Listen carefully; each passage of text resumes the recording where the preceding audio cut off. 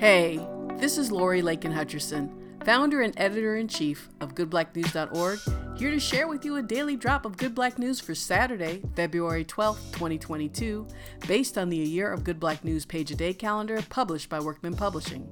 Today, on Lincoln's birthday, we are honoring 19th century dressmaker and designer Elizabeth Hobbs Keckley. Against all odds, Elizabeth Hobbs Keckley had perseverance, talent, and style. Owned by her own father, Keckley was born enslaved in 1818. Despite being treated brutally, she eventually became an accomplished seamstress, and in 1855, Keckley had earned enough money to purchase her and her son's freedom. She then built a dressmaking business and became dresser and confidant to First Lady Mary Todd Lincoln. In 1863, she founded a relief association for newly freed blacks.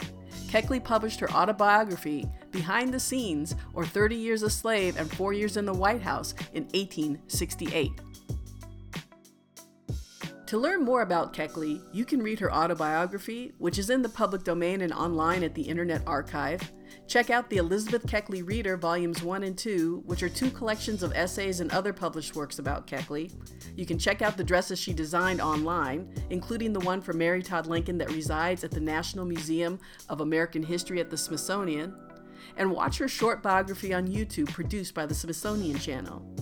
Keckley, played by Gloria Rubin, is also a featured character in Steven Spielberg's 2012 film Lincoln. Links to these sources and more are provided in today's show notes. This has been a daily drop of Good Black News based on the A Year of Good Black News page-a-day calendar for 2022, published by Workman Publishing and available at workman.com, Amazon, Bookshop, and other online retailers. Beats provided by freebeats.io and produced by White Hot. For more Good Black News, check out goodblacknews.org or search and follow at Good Black News anywhere on social.